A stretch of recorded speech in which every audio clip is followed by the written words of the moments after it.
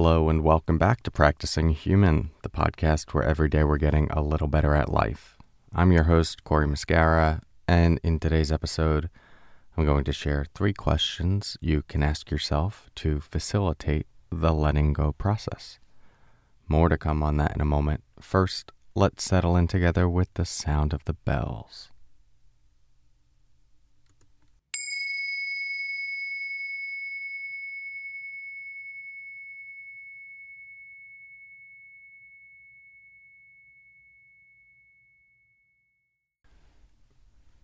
Okay, letting go.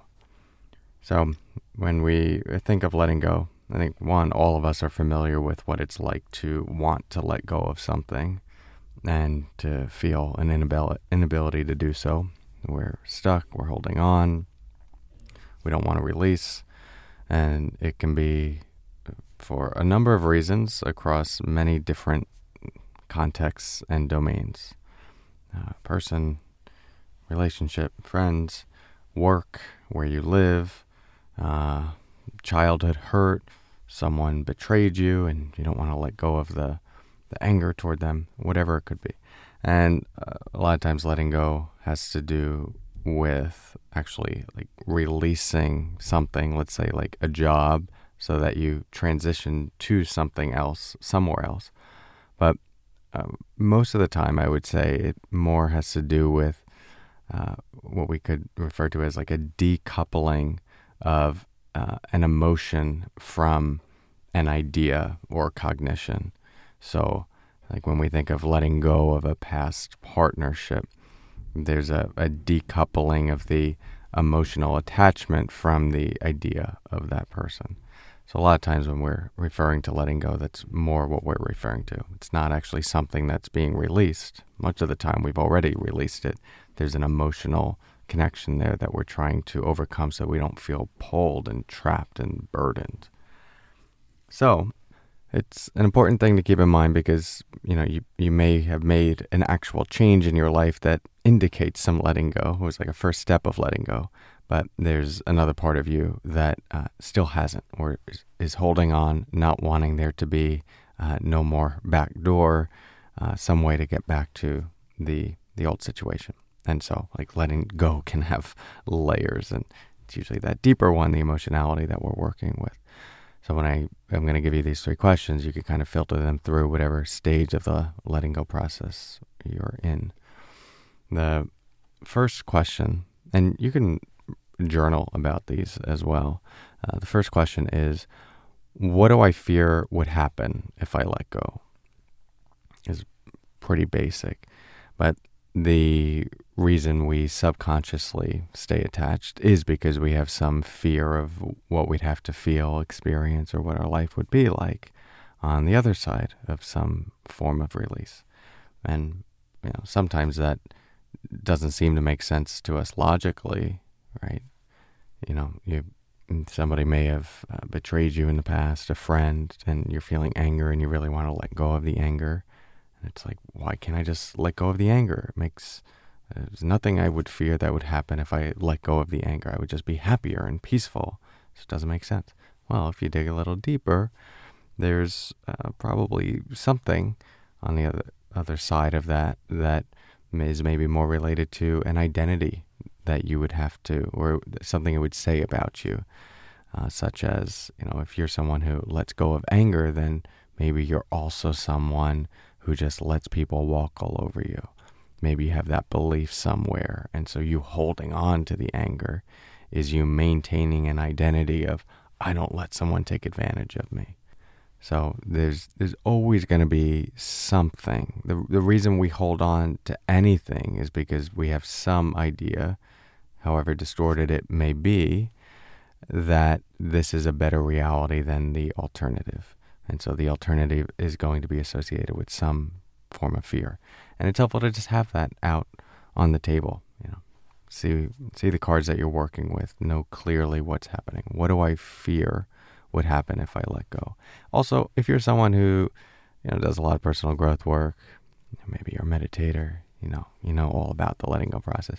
You might hear a question like that, and then quickly go through. Give me the next one. I get that. All right, what do I fear would happen to let go? You know, I say that because I'm one of those people. When I hear things like this, I'm like, all right, give me the new juicy question that I haven't heard before. That's going to give me the light bulb switch. So if you're that person, if you're like me, I encourage you to really first stay with that question. I just find simple things like that, getting very clear for myself around something like that. Like, what do I actually fear is going to happen? And writing it down, putting it on paper, outlining it as much as possible, just takes all of this subconscious noise and gunk and entanglement that doesn't matter how wise or clear or intelligent you are. It gets soupy in the background of your mind because you're going throughout the rest of your day, you're working memories, holding a lot of different parts and pieces, and it's just, it's complicated, it gets convoluted, and it gets noisy. So putting it down allows you to really see clearly what you're working with. What do I fear would happen if I let go? Okay, so great. Now you have a little bit more clarity. You have the stuff that the mind fears you'd have to confront if you went through this process, if you actually released. So the second question we are going to ask is, would this actually be as bad as I think it would be? All this stuff that I fear would happen if I let go. Let's just assume that it's somewhat true. Would it actually be as bad as I think it would be? And check. A lot of times the mind, it is very young, or the parts of the mind that are getting activated around fear are very young. And it's just made some general sense of if that would happen into, it would be terrible. I wouldn't be able to do it. That would be the worst thing. It doesn't even think about why it would be the worst thing. It just has some association with that is bad, and then it creates the feeling of fear, and then we just grip around it. So here you have an opportunity to go into it just quite logically and just ask, okay, so this is what we're working with. This is what we fear would happen if we let go. And there might be some top level ones that you can just nix, right? It's like, oh, if I do this and no one's going to love me anymore and I'm going to die. Right? It's like, okay, there's some that are just clearly irrational. So seeing the irrationality of that, it's like, well, let's just put that aside. But then work with the ones that, maybe have more truth to them. It's like, yeah, no, that's a realistic situation that, and we'll go back to the example we used before, that if I let go of this anger, then I'm going to be perceived as someone who lets people just do whatever they want to me, or I'm going to perceive myself that way. So let's just say like that there's some truth to that. Would that actually be as bad as I think it would be? And that's where you get to challenge that. What about that is so bad? And this could take you into a whole new territory of why do I think that's bad in the first place? And what this is, it's sort of like exposure therapy. You're just confronting your fears. You're moving toward them head on. And you're allowing your system to settle and soften around it. Because almost always when you do this, you're going to see that the mind is making way more a catastrophe out of something than is actually true. Not always, and this is where, you get to use some wise discernment, and maybe you realize, like, no, it would be terrible. It's like, cool, well then just hold on. Hold on for however long you need to. I don't want you to die. I don't want anything bad to happen to you. So if there's some story that needs to happen, that you can't let go, or the worst thing will ensue, then one, that might just be a skillful way of relating to your life. But two, and more likely, the actual thing that's going on is you might just have to play out some deep karmic pattern of resistance and holding on, and let yourself have full permission to not let go and to kind of just hate your life as it is, and why is this happening to me, and maybe even being victimized by your own experience. Just, if you're going to do it, do it fully. Like, go in eyes wide open. Like, I don't want to let go. I can't let go of the worst thing. Cool. Then hold on. Be heroic in your holding on and the amount of suffering you cause yourself. Really let yourself full permission to be in it.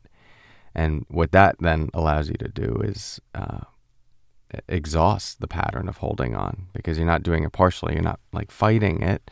Not, oh, I'm kind of holding on, but I shouldn't hold on. It's like, no, I decided I'm not ready to let go, so I'm going to hold on fully, and I'm going to see if this is really going to be the strategy that's going to save me.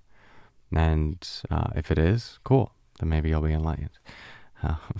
Most likely what will happen is you'll just exhaust whatever mental constructs and corresponding emotional patterns are around that, to the point where it's like, oh, this actually wasn't the answer. But sometimes the mind has to play out its subconscious ideas and conscious ideas of what it thinks is going to serve it before it becomes disillusioned by that.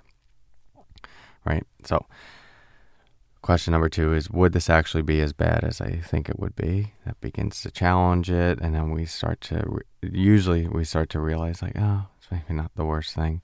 And then, as I said, if you do feel like it is the worst thing, then just go full on and give yourself permission to resist. The third question I'm going to give you, if you're still playing the game of maybe this isn't as bad, or you're in the game of like, it is kind of scary, like it still does freak me out a bit, then the third question you're going to ask yourself is, what resources do you now have to navigate that experience? What resources do you now have to navigate that experience? And again, the reason this is important is much of the time, these fear-based parts that are coming in with their worldview and their emotionality, if you think of a part as like an aspect of your personality structure or your psychological landscape that has developed to protect you or manage the system in a particular way, those parts usually develop at a young age, and therefore the reference point about you and who you are and what you're capable of is young, it's immature, and it's incomplete in the context of who you are today. And so that part needs to be reminded of who you are right now, the adult you, adult Corey. And that's where the reflection of what resources do I now have to navigate this is really useful, because you're essentially educating this younger part. You're catching it up, bringing it up to speed about who you are now. And, I've often found that with like transitions that I've needed to make, where it just starts as like, I can't do that, I'm scared. And then I go into, what do I fear would happen? Oh, they're going to be mad at me, they're not going to like me. And, I'm going to feel a lot of pain around that. And then I go into like, well, would it actually be as bad as I think it would be? Like, I don't know if it would actually be bad, but it is possible, and there's probably a good chance that it's going to be really uncomfortable. It's going to involve some really hard conversations, and it's going to suck. It's like, okay, cool, good. So we have that, and that could be, and it could be really, really sucky. Well, then the third question, what resources do I now have to navigate this? And this is the one that I tend to forget to bring in, but is the most impactful, because when I actually reflect on it, like, dude, you've spent so much time sitting with your emotions. You've spent a ton of time on silent retreat, being with lots of physical pain, emotional pain, loneliness, fear, and you've also gotten through tons of difficult things in the past and painful conversations, and that feeling of, I don't want to do this. Like, you've done that. You can do that, and it's uncomfortable, but you definitely have the resources to go into that, to take a breath, to feel the tension, and to know that it will pass, and to remind yourself that it will pass, and then to know, like, later on in the day, you're just going to be back in your body again. You're here, and it'll be a new moment. So, things like that, where you reflect on, like, who am I today? And what do I have in terms of my own inner capacity to meet whatever this big, bad, scary thing is that I am just unwilling to face. And usually what you see there is like, yeah, even if that did happen, I've experienced some version of it in the past, or I know how to work with the thoughts that would arise, the emotions that would arise, or the sensations that would arise. Sometimes we realize, like, you know what? If I open that door, some big stuff's going to come through, and I actually don't know if I have the resources for that. Maybe there's some trauma there, and you know that your system has been blown out in the past when maybe you've tried to do this yourself without support. And so that's where, all of this, you're just having very honest inquiries with yourself.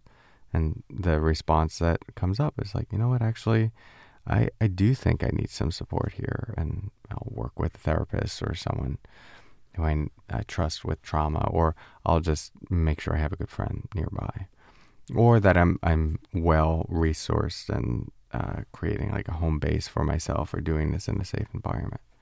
So again, it's not to take you to the end point of just the obvious, oh, I guess I should just let go. No, letting go is a tricky thing, and there's a lot when we're working with our inner world. There are a lot of considerations there, and so this is about being as honest with yourself as possible. And I would say a large majority of the time with many things, when we go through this, we just realize, oh, the mind is making a bigger deal out of this than is necessary, and we have way more resources to work with it. But then another percentage of the time, and this is like for everyone, it's not like certain people it's easy and then other people it's not. It's like for all of us, let's say like 80% of the time, it's like, we go through these questions and then it's like, oh yeah, I could probably do that. But there's 20% of the time, it's like, no, there's maybe some big stuff here. And then like 5% of the time, like be some really big stuff that, yeah, we have a right to pause and right to wait and to make sure we're supported. All right, so 3 questions again. What do I fear would happen if I let go? 2, would it actually be as bad as I think it would be? 3, what resources do I now have to navigate this?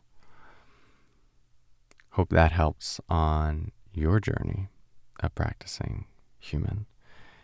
If you want more support, and if you were unaware, I send a daily text message out Monday through Friday. It takes about 5 seconds to read. Short, simple phrase, couple sentences that you can think about and ponder throughout the day. Many people describe it as one of their favorite parts of the day because it's something they read while they're sipping their coffee or their tea, and they reflect on throughout the day and share it with their friends. It's completely free to join. You can text the word podcast to 1-631-305-2874, and you'll be automatically included. Also, if you are on a letting go journey right now and you want more pointed support there, the best program I have for that is probably the Working with Thoughts course. That now it's the recorded version of it. We already did it live back in 2022. But I do still have that available. If you would like it, I'll put the link in the show notes, but you can find all the details at CoreyMascara.com/course.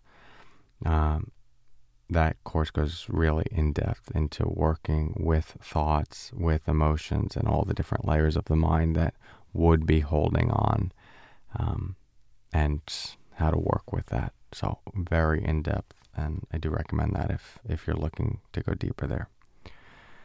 Thank you so much for tuning in. Thank you for your practice. I will talk to you tomorrow. And until then, as always, take care.